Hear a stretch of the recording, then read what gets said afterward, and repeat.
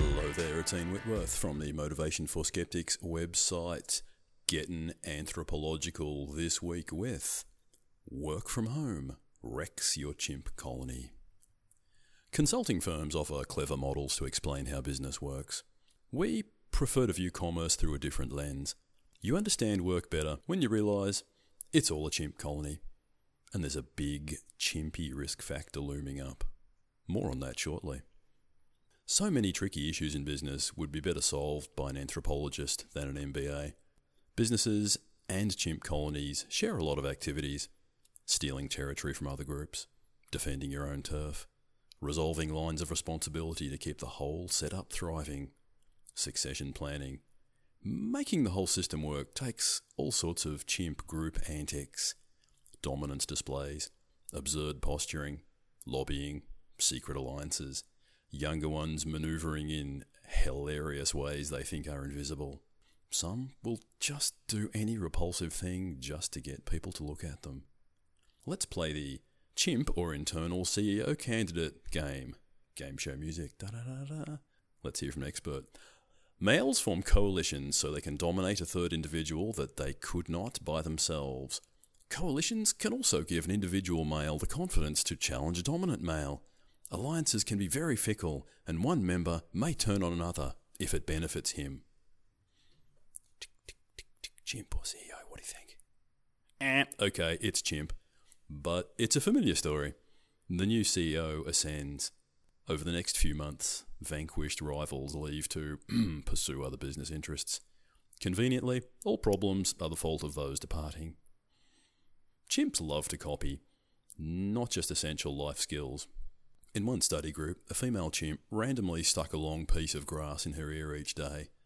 Before long, all the others started doing it. The tradition outlived the original chimp. Businesses? Same. Remember that first time a young male wore a suit with no socks and everyone was aghast? Then soon it was everywhere. But business is about more than socks. And that gets us to a problem looming up in coming years. Right now, managers are thinking, now people seem to be getting a good amount of work done at home. Maybe this remote caper will become permanent, and that will save us a ton of expensive office space. Cut to CFO with a sly smile running a quick bonus calculation based on rent savings. Like many cost cuts, it creates big risks and lost benefits further down the track.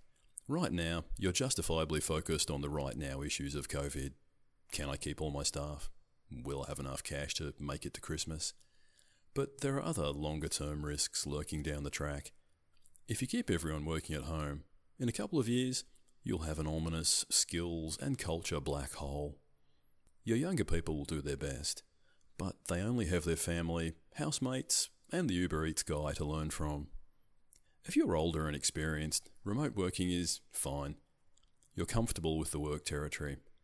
You have contacts if you need advice or support, contacts you made back in the physical world. When you're starting out, the value of experienced people around you all day is huge.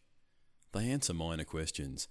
They take you aside and suggest how you might handle that situation better next time. But even if they say nothing, watching and listening, like a chimp, is everything.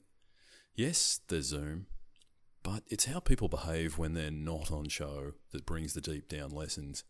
You learn by how people deal with chaos, how they treat other people all day, how they act in meetings when they're not talking, how they handle disagreement.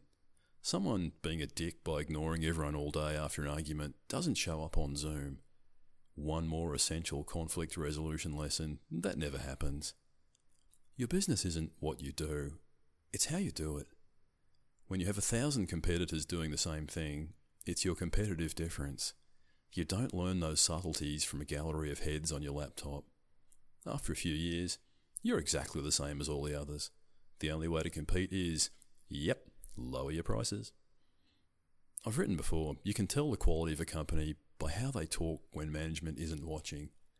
This is pure herd behaviour, and it's hard to quantify as it happens.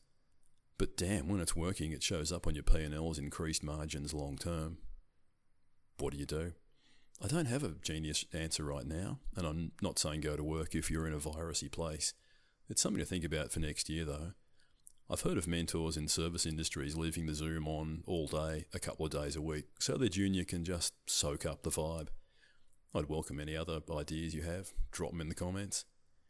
Something else to consider if you work for a big company. Getting the whole job done from home is a reminder that they could replace you with someone else in a lower paid country. You know they'd do it in a heartbeat. It won't happen this year, but give it 2 years and a consulting firm report, and you're an unsustainable cost. Start thinking about how you can re-establish a physical presence somewhere in the business. Those management monkeys seem pretty benign right now, like the nice banana-eating chimps from childhood TV and cereal boxes. Now watch them, YouTube clip on the site, working as a pack, hunting with serial killer precision to catch and snack upon smaller, cuter monkeys. Like tapas. It cannot be unseen. Be careful out there. Hey, you know the routine if you're new around here. I write a story like this every Tuesday and you should get it in your email inbox. Drop your address on the subscribe page on the website.